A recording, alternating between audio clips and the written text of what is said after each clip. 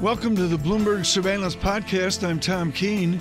Daily, we bring you insight from the best in economics, finance, investment, and international relations. Find Bloomberg Surveillance on Apple Podcasts, SoundCloud, Bloomberg.com, and of course, on the Bloomberg.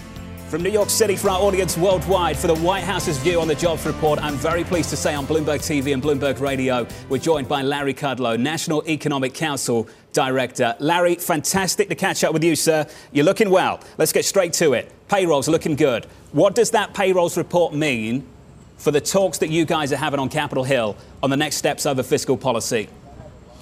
Well, look, I think the continued rise in payrolls, and bear in mind, Jonathan, you know, this was a hotspot payroll report.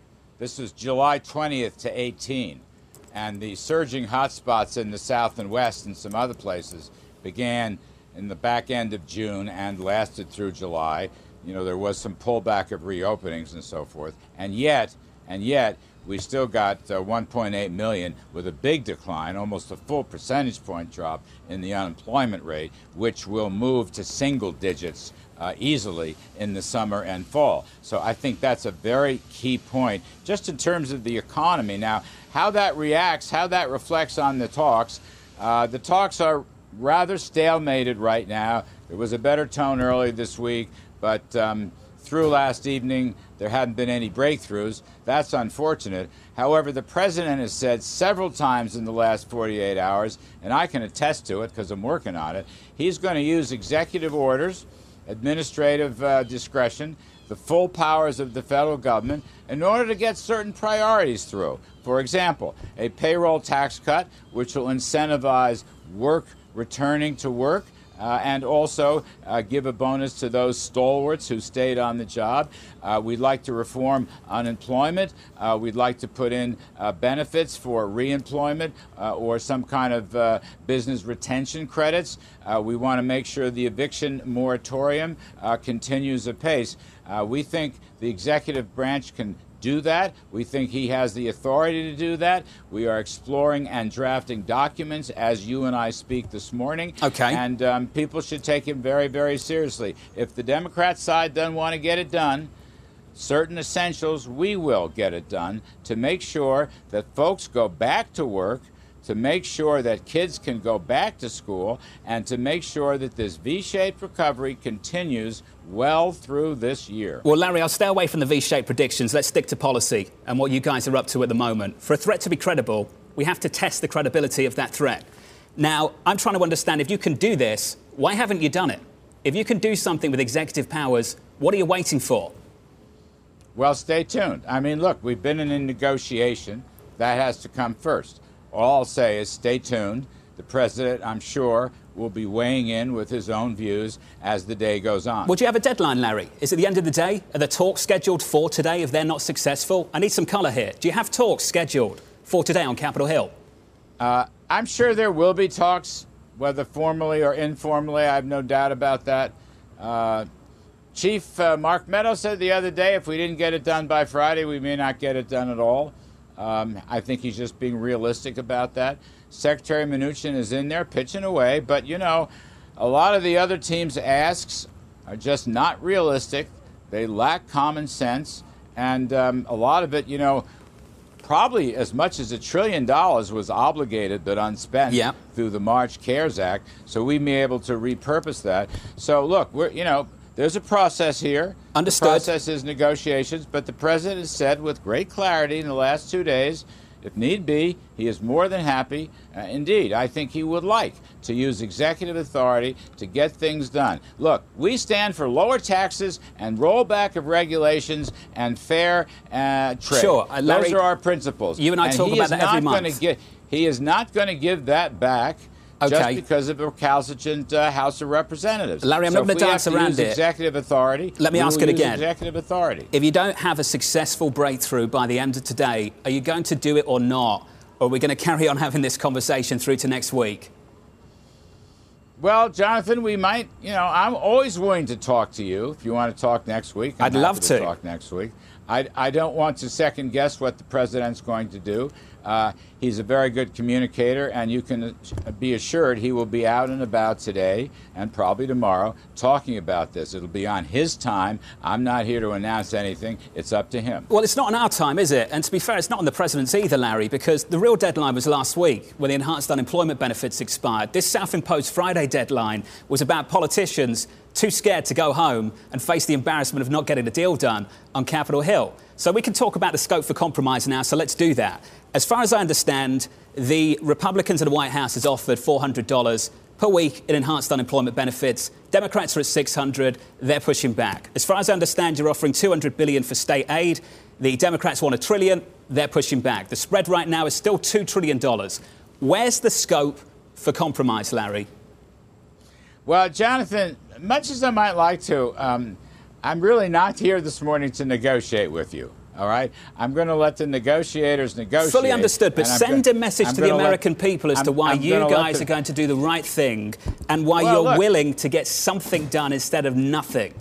Look, the something has to be good. It has to be smart, it has to be efficient, and it has to have job and economic growth incentives. That's the something. And again, the president has a clear set of growth principles, and he is more than willing to help where help is necessary throughout the economy. There's still hardship. Good jobs numbers today. We had a lot of numbers. ISMs are booming. Sure.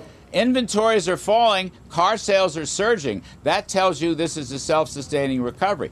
We want to keep it that way. His message is going to be lower taxes, smart spending, and continued deregulation, as well as fair trade deals. So that's his principles. And we can use a lot of executive authority. As I said, it's being drafted right now. I'm not going to negotiate here. I'm just saying I don't expect to negotiate. I want to understand the balance of risk, Larry. I just want to understand the balance of risk. That's all I want to understand. The balance of risk is one of those amorphous phrases about negotiation. Well, let me put it a better way then. What's the biggest risk for you right now? The risk of not doing enough or the risk of doing too much? Please, let me finish my sentence. I'm just saying, if the Congress does not act, if there's no deal, and right now it doesn't look that great, then the president will take his own actions. The solution here is to come to a pro-growth, common sense, pragmatic compromise. Thus far, that has been elusive. And in that case, the president, who is a great leader and makes good on his promises, will exercise his leadership and all of his executive federal authorities. You can count on that. You can take that to the bank. The one thing you didn't say, though, Larry, was what you guys would do with executive powers on state aid. I've spoken to New York State. They've told me if they don't get the aid, the austerity begins immediately. Now, you're an economist. You've got way more experience than I on Wall Street, going back decades. You know that the federal government is the only one right now that can act counter-cyclically. States do not have that benefit. They do not have that option. And you also know if they don't get that aid, the austerity starts immediately. So as the administration, as the government, we've got to understand what's the federal strategy when the state-level austerity kicks in because we can't find an agreement on state aid. Well, it's hard to say, Jonathan, that the CARES bill and other bills in the last 3-4 months is austerity. I mean, we put out, $3.5 trillion of fiscal assistance in many forms. The Federal Reserve, all in, has put out over $7 trillion through the money supply and their lending facilities. This is not austerity. I mean, that's what the numbers Not from the show. federal government, Larry. I'm not suggesting it will be. I'm saying from states, they will have to cut. You know they will. The states, I will say this. Because of the pandemic contraction, the income statements of state and local governments and the federal government have deteriorated. Absolutely. Now, what is the solution? Some of the solution is in aid. Some of the solution is economic growth, where the revenues will start pouring in and more people go back to work and they pay taxes and so do businesses. We have given the states, through prior deals, literally hundreds and hundreds of billions of dollars. Now, I don't want to second guess. I'm not here to negotiate. We are looking at all of these asks from our friends across the aisle. I know the president is especially interested in making sure there are sufficient resources to get the kids back to school. If we apply the guidelines of distancing and masking and testing and good hygiene, the kids can get back to school. If the schools need more equipment, if there's COVID-related expenses, I think there's a chance the president would be happy to pitch in. But the bill that we have been given from the other team goes way, way, way beyond that, and there's a lot of Democrat asks that simply don't make sense, certainly not in the present context. And so we have to separate that out. It's not so simple to just say there's fiscal austerity in the states. Hundreds and hundreds of billions, trillions of dollars have now passed from federal to states. So let's try to be smart and efficient, and let's target, again, I want to target people getting back to work. I know you do. I want to target kids going back to school. I know you do. I want to target employment incentives, not unemployment incentives. I want to target re-employment incentives. I want to make sure that people do not get evicted from their apartments or their homes.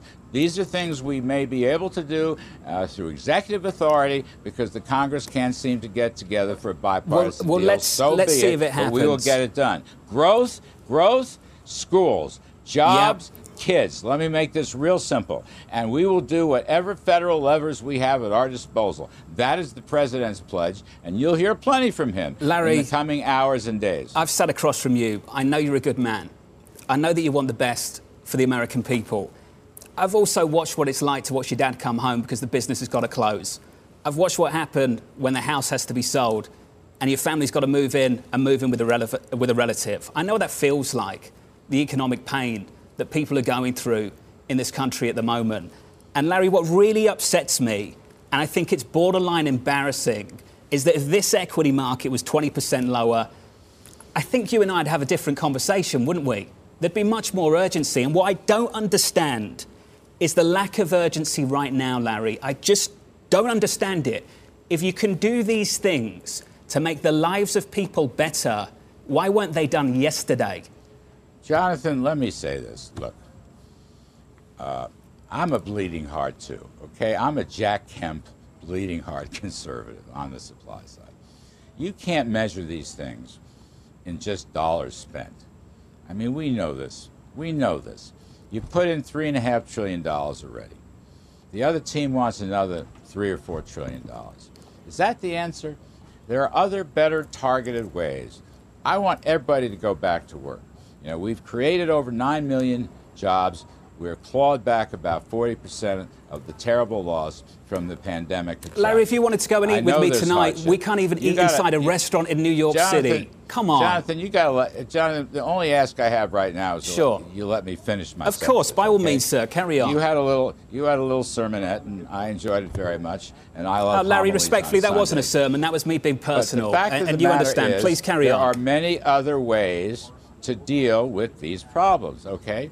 Throwing money at them is not only the answer. You have to create economic growth incentives. But look, we are willing to spend money. I mean, that's not the point. The president himself has endorsed another round of direct mail checks. He has endorsed that. He has also endorsed continued unemployment assistance. The question is, what is the overall policy to make sure that it makes sense that there are incentives to go back to work? Yeah. And we have a very full-fledged plan to do exactly that. We want to reward people and the businesses they work for to go back to work. We will extend the PPP. That is part of our package. Again, I'm not going to negotiate, but that's in our mix. We have retention credits for new jobs. We have benefits for reemployment. We want to cut the payroll tax, which would give existing workers a tremendous boost in income. I think even in 5 months, it would still be $1,200 a year or more. All right, people who are not working can go back to work and realize their after-tax wage is higher than the unemployment. That's a good thing. So we got to be smart. It's not just a question, I'm not going to cede the ground of compassion. We are all compassionate. Yeah. We all want everybody. We all know people, families, cousins, kids, neighbors who have been damaged by this terrible pandemic correction. We know that. And we've been working on this now for 5 months at warp speed. We are even at the point now where 6 or 7 companies, aided by federal money, large chunks of it, are in phase 3 of vaccination testing, which is a huge part of the story. And as far as getting the kids back to school, in addition to the masking and the distancing and the hygiene and so forth, we are willing. We have in our negotiating position a good deal of money, well over $100 billion to help them get to school. So we're trying to target things, but we're not going to allow a transformation of the economy whereby the government and its planners run everything. Healthcare, energy, you name it. We are not going to go down that road. We've tried that in the past, and it does not work. You have to be smart. You have to focus on the incentive model of growth, and then we will see the successes. We've had plenty of economic comebacks in this country. Throwing money at every problem is not the best course of action. Let's be smart, let's be efficient, and let's provide incentives. And again, if we can't get a compromise the way we did last March, then the president will act with his own executive powers. And let me tell you, it's not a bluff. Final question, because I know I'm going to get in trouble with the White House for keeping you too long, Larry. What am I going to see first? Executive action on all the things you describe, or sanctions on Carrie Lam? Jonathan, those are completely disconnected. I'm not going to respond to that. Well, do we expect an announcement on that a little bit later? Jonathan, I'm not here to talk about those. We have already done an executive order with respect to sanctions on Hong Kong and China for their many misdeeds, not only taking away the freedom of Hong Kong and breaking a 50-year deal, but Chinese have to be held accountable on their bad behavior during the pandemic, their bad human rights records, what they're doing militarily in the South China Sea, and we are putting out, as you probably know, we are going to protect American investors with a much tougher approach with respect to the auditing of Chinese public companies. And the Public Accounting Board and the SEC. We had a Treasury or a financial working group. We just published this stuff. We're going to give 1 year to shape up on the audits and on the working papers behind the audits to see if they deserve a listing on American exchanges. We have to protect our own investors. We have to protect our national security. Those are tough, gritty issues, and we're making progress. Those are separate issues, however, from these fiscal negotiations. Larry, I know you're a man with a good heart, and I appreciate your time every first Friday whenever we get the payrolls report. I really do. You're a good sport. Thanks for joining us, and I hope for the best a little bit later as well. Larry Kudlow, National Economic Council Director. Right now, linking much of this report back into the financial markets, Jeffrey Rosenberg joins us, Portfolio Manager of the Systematic Multi-Strategy Fund. Jeff, let's get systematic right now in that I see higher yields. Is it a modest adjustment, or can you say that we will pull back from those lower nominal yields of the last number of days? I think it's a really modest adjustment, Tom. And I think earlier you really nailed it when you linked the report not to the implications for monetary policy, but to the implications for fiscal policy. So when you're looking at the bond market and the yield reaction, you really got to go out a lot of decimal points to see a reaction to this report, because this isn't really about influencing monetary policy, because monetary policy has been very clear that it is going to be highly accommodative, that they're going back to trying to get the economy to run hot. So you needed to have a very, very big number here. And even if you had a big number, I'm not sure that would have changed the monetary policy outlook. This is much more about influencing the market direction, is taking its direction from fiscal policy. And to what you talked about earlier, I think this is a little bit more of a positive report that makes it a little bit harder to argue for the really big project, the really big program. We'll see where that plays out, but this is much more about fiscal policy. We welcome all of you on Bloomberg Radio, Bloomberg Television. It is Bloomberg Surveillance. It's about conversation. Jeffrey Rosenberg with us with BlackRock. David Blanchflower of Dartmouth College will join us here. Really looking forward to talking to Blanchflower about the quality of these jobs. Lisa? Yeah, I got to say, Jeff, you were talking about the idea of Washington, D.C. and the need for fiscal stimulus. And Tom, we've been talking about that all morning. But Jeff, right now, it seems like there isn't a ton of urgency based on the fact that Republicans are going home and there might be some sort of executive order. This report isn't going to light a fire. Is the market too sanguine about the idea of another round of fiscal support?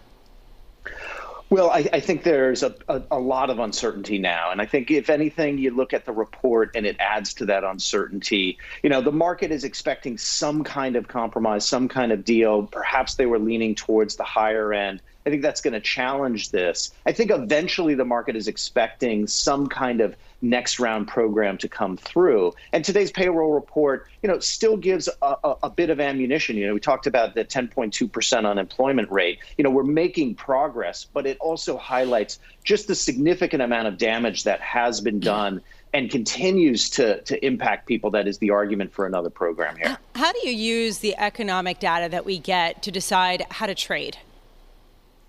So, it's been a big challenge because the economic data is just so dramatic. Let's just take the payroll report itself here. We came in kind of pretty close to the expectations, but the range of those expectations is greater than anything you've seen in any time. The inflows and outflows are orders of magnitude greater, and the variability around the expectations ranged from minus 600 to over 3 million. So what it means is that when you look at economic data relative, what we emphasize is the surprise. Well, what the uncertainty means is it's much harder to gauge what is that surprise level, and so your impact of any economic data relative to expectations, because you don't know how to anchor those expectations, all have to be very dampened relative to kind of more normal periods. Jeff, within the mathematics of all this, there's a point where you shift from a yield study to a price study, and certainly in the tension this week, I've seen that. Are we now at a point where people are just buying full faith and credit just because they're buying it and they'll take it at any price, and price matters, up we go in the bid? Well, in terms of the safe assets, when you talk about, full faith and credit is really about treasuries and treasury yields. It's about monetary policy and monetary policy expectations. We've really changed the functioning of fixed income markets. How we set prices is a lot less about, what do these economic numbers mean about expected inflation and short-term movements. It's much more first about what does it mean to the policy response, because the policy today is moving towards a contemplation of full outright control. We call it yield curve control of the bond market. And so it's really much more about our assessment of what does this do about the change in policy, less about the economic data directly impacting trading. And so it's a very different kind of environment for setting of interest rates by the bond market. Where are you on a call on the bonds? I mean, you're running a systematic portfolio and there's the Carnegie Mellon mathiness to it. I get all that. But what is your call on the full faith and credit market, Jeff? Well, the call is that the policy is very clear, and the policy is maintain market functioning and then pivoting towards accommodation. And so what that means is we're going to have very low interest rates for a very long time. Zero interest rate policy is going to be with us for a very long time. I don't think we're going to go and see negative interest rates, but the control of the long-term interest rates is very much part of the policy. And so you're looking at a period of very low interest rates, front-end interest rates basically pegged and functioning like a surrogate for cash, and long-term interest rates really under the thumb of monetary policy until we can start to see some real progress on inflation. And until then, it's a low and stable interest rate environment. If you're just joining us, we're speaking with Jeff Rosenberg of BlackRock following a better than expected jobs report. Initially, there was a pop in equity futures. There is a rollover at this point as people dig a little bit further, a little bit deeper down into the negative. And 10-year yields initially popped up, but are little changed, just up a tiny bit. Jeff, talking about inflation, we've been really focused on real rates in the United States at negative 1.1%, all-time lows. Question, how low can they go? What's the answer? Well, a lot of the movement in the real interest rates is pricing in a recovery in inflation and inflation expectations, while at the same time the Fed is basically pegging nominal interest rates.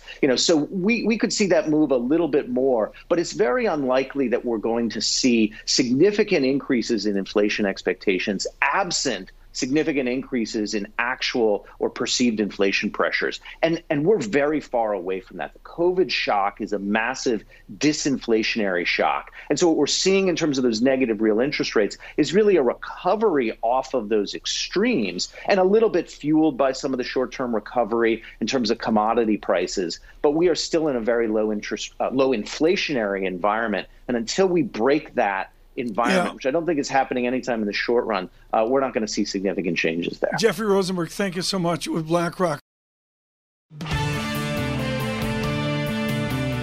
Right now we go to Hanover, New Hampshire. David Blanchflower is with Dartmouth College. David Blanchflower is definitive on wages.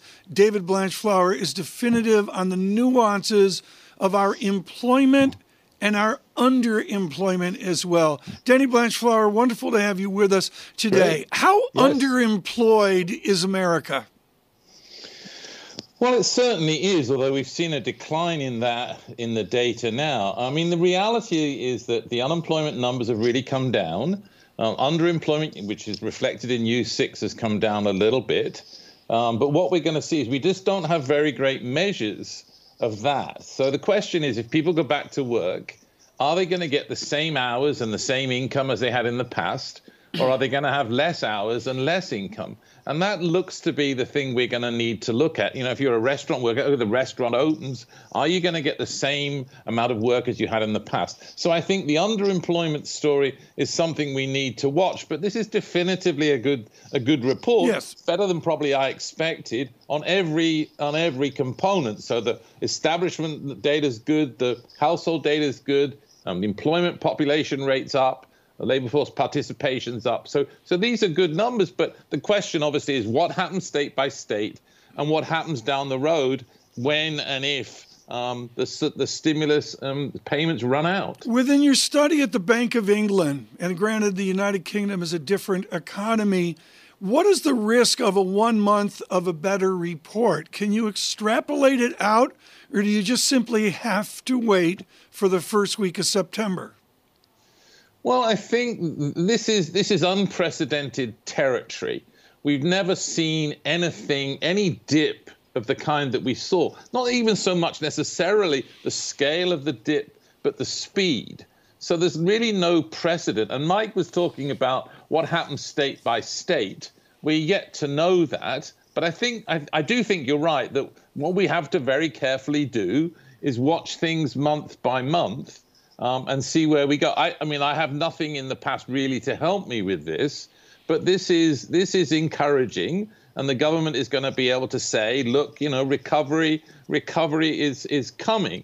Yeah. The question is, are we headed towards a cliff? That's the question we don't know, and we're going to have to watch and wait and see if there is a second. Is there a second round of the virus? Is there a second round of layoffs from firms? I mean, we're still at the point of 10% unemployment rate, plus, which people haven't talked about, plus another point for that misclassification this month. It's not as big as it was, but my reading is that you add another percentage point because people wrongly were classified as employed, whereas really they were unemployed. Danny, one idea of yours that I absolutely love is this idea of walkabout economics, right. This idea that you get away from the charts, you get away from the formulas, and you walk around and you take a look at how it feels and what it looks like. And you said back in 2008, if policymakers had been able to do that, they would have come up with a very different result. Right now, what is walkabout economics telling you? Well, the first thing Walkabout Economics tells you is that we're not doing much walking about. I call it now the economics of walking about the internet. Yeah, fair enough. Fair enough. But I think the answer is that we're hearing. I mean, it's really important to get to deep within the numbers. We are hearing recovery, but actually we're hearing slowing coming in big states like Arizona and Texas and Florida. And the question is, does our sense of what's happening, the reports, the pulse survey that the census is doing, and that report was rather more weak, if you like, than this. So I think we have to look and do what Bloomberg is fantastic at. Talk to people on the ground, talk to employers and say to them, what's going on? I mean, I've heard stories saying big firms are doing okay, small firms are doing okay. There's stories about mid-sized firms. How are they doing? So I think that back to Tom's question, do we know what's going on? The answer is we don't. But the right thing to do, listen to Bloomberg, because Bloomberg actually gets Oh, my goodness. We did not pay him, I promise. I'm doing a job advert, but it's really very good at this. And certainly in 2008, if people had done the economics of walking about, they would have seen the recession much more than economists did, who were playing with their silly models and missed it entirely. But it was absolutely clear when you talk to employers and you talk to people, they saw this thing coming. So I think we have to be very mindful of using that market intelligence to tell us where we're going. And this report, I think, is a little more positive than the market intelligence is, but let's see where we go. And there's a question also of something Tom keeps talking about, rightly so, which is the income inequality. And initially during the pandemic, people were saying this was going to be exacerbated dramatically by the COVID era. Do we still feel that way based on the fact that a lot of the lower wage jobs are coming back as the economy comes back online? Well, we are. I mean, we're seeing across the board changes, and I was just looking at this, but we're certainly still seeing very much higher rates for African Americans, for Hispanics, for less educated. First, 2 points. First of all, those folks are the ones who also disproportionately have this error, which means you top the numbers up. They're also the people who disproportionately are impacted by underemployment, and you see this big inequality. But one story I think we all have to get to is in a period of lockdown where people have been temporarily laid off and furloughed, what about young people? What about the youngsters who left school in June? Yeah. Who's going to hire those? And they're missing out on these numbers. We're going to start to see them coming through. But the story about minority unemployment, less skilled unemployment, what are those kids going to be doing? And I mean, in some sense, I think the social unrest we've seen is a function of young people have nothing to do. And literally a new hysteresis from Blanchard and Summers there as well. Danny, I want to take the time here and rip up the script. And I want to talk to you. I've had the privilege, folks, of standing with Mr. Blanchflower in his lecture halls at Dartmouth and warbling gaily to the assembled. Danny, does virtual learning work not only at the Dartmouth level, but down to kindergarten? Do you think this nation can actually virtually teach our students? Well, I can talk to the classes that I taught in the spring, and I'm about to go and teach again. I think they went extremely well. We put a lot of resources into it. I think it was really pretty successful. I'm not so sure about how you're going to deal with 8-year-olds and 10-year-olds. But I think on the model for the university student, I think has changed the world. It's changed the campus experience. Yeah. I mean, it was very effective. I mean, I've got a class of 50 students who are coming in the fall, and I'm going to teach them about, what Bloomberg does, the economics of walking about. And we can do it pretty well. And there's people in China, there's people in Argentina. So I think that it's pretty good, but because it's been successful, it's going to challenge this higher education model. The question is down the line, what are you going to do for the young ones? And I think that's a greater challenge. David Blanch, because they need more hand-holding. But I think our students, certainly at the Dartmouth level, we've done pretty darn well, I think, and it's gone well. Well, we've got to leave it there. David Blanchflower, thank you so much for Dartmouth Perspective and, of course, on this historic Jobs Day. Tiffany Wilding demands that she only come on at 9:31, so she has a full hour to digest what has been wrought. Tiffany, in the hour that you've had since the jobs report out at PIMCO, what can you slice? What can you dice here? What is the observation you have? Well, thanks for having me on, Tom. I'm not sure about the demands, but I think in terms of the report today, I mean, clearly it was a stronger than expected report. But I think we have to keep in mind here that this data is lagging in terms of when it says the July report, it really means halfway through July because that's when the survey is taken. So it's really capturing halfway through June to halfway through July, and there was still some momentum in the labor market at that time. But what we've seen, we look at a lot of what we call higher frequency data now because this virus crisis has been so fast moving, and what we see across a range of that data is that momentum has slowed, quite dramatically, flattened out quite dramatically, in July as the whole month. So I think in August you're going to see an even more slowing, report for jobs. Well, sort of inside baseball, but I'll go there. The next report obviously will be what it will be, but are you suggesting we could see substantial revisions to this good report? I mean, certainly revisions are possible. I think it's, we did see in the high frequency data, though, there was still some momentum in jobs at the end of June. Maybe we could have seen a little bit of noise as a result of the July 4th holiday, but I think in August what's clear is that labor market momentum has very much slowed. I mean, we could see a kind of net zero job gains there. But I think maybe what's more important about this report, unfortunately, is about how it impacts negotiations for the for the stimulus bill that we could see out of Washington. And although we currently expect around a $1.5 to $2 trillion bill, I certainly think that this report, it was stronger, probably at a minimum gives those 30 or so Republicans who kind of opposed any deal, it gives them sort of a stronger position to stand on. But again, we have to remember this is a lagging report, so it doesn't change the fact that things have slowed down even since this data was captured. So given that it's a lagging report, Tiffany, and given that we have a pretty good feel when we look at the high-frequency data that the momentum is slowing across the economy, including the jobs market, what do you think this fiscal stimulus bill needs to include? Does it need to include, state and local municipal support? Certainly. So many state and virtually all states require balanced budgets. So they're not like the federal government where they can issue debt to fund a deficit. So all of that means that the massive hole that's been blown in state budgets as a result of lower revenues because businesses are closed, that just means that they have to reduce spending. And what do states reduce spending on? It's things like services, so education, garbage pickup, fire and police, and things like that. So ultimately, unless the federal government steps in with some funding for states, they are going to have to slash those budgets. That's going to be a drag on the broader economy, and so of course we want to see that. I think the other thing that's really important about getting in this bill is the continuation of the unemployment, the kind of booster, if you will, emergency unemployment insurance benefits, which were $600 a week. They probably do go down a little bit, but I think it's really important that we see those. Now we're already seeing a lapse in coverage of that $600 a week because it expired at the end of July. Yeah.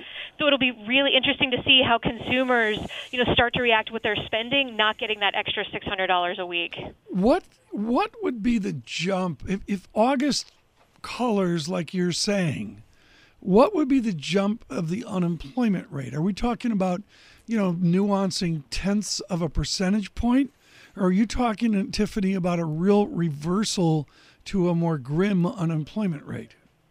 Now the high frequency data that we look at is, again, a slowing of momentum. So it's not that its employment is outright falling yet. At least we're not seeing that. We're basically seeing kind of flat. Okay, fair. So I think, fair. Yeah. So if you think about just the change of employment, I think it very well could be something closer to flat, and then that would suggest nuances in the participation rate or whatever are really going to be driving the unemployment rate. Tiffany, this is well said, brilliant. Maybe the smartest thing I've heard all morning from a lot of smart people. Flat isn't acceptable, right? Yeah, I mean, we need to see continued improvement. I mean, even with this report, it was better than many expected, but we've only seen 42% of the jobs lost in August and April recouped.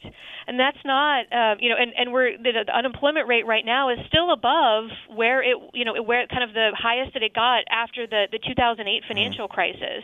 So ultimately, we want a road to recovery here, and we're still not close to being fully recovered. So at this point, flat is not acceptable. All right. So, Tiffany, as you put all this into your PIMCO economic model, give us a sense of how you think the economy is going to kind of recover in terms of, the remainder of this year going into 2021. Well, I mean, ultimately, we had always expected, kind of a boost of activity right as the economy reopened, and we got that. And that was actually stronger than we had hoped because of the fiscal stimulus measures that really amped that up. And after that, we thought, things will flatten off, but we still will get growth. It will be a longer recovery. I think that broad baseline is still intact. I think one thing that is good news, though, is because we've, seen some flattening out or, even a little bit more weakness in the high frequency data, I think that has moved our congressional leaders to provide more stimulus from Washington and from the federal government. The question is the timing on that. Yep. So that will help growth in the fourth quarter, I think. But we continue to expect it to be a long road from here with, the unemployment rate not getting back to kind of where we were pre-crisis levels to where we were, until I think 2013 at the 2023 at the earliest, maybe even a little bit after that. So it's still a long road, unfortunately. Tiffany, thank you so much. Tiffany Wilding with us with PIMCO. Thanks for listening to the Bloomberg Surveillance Podcast. Subscribe and listen to interviews on Apple Podcasts, SoundCloud, or whichever podcast platform you prefer. I'm on Twitter at Tom Keene. Before the podcast, you can always catch us worldwide on Bloomberg Radio.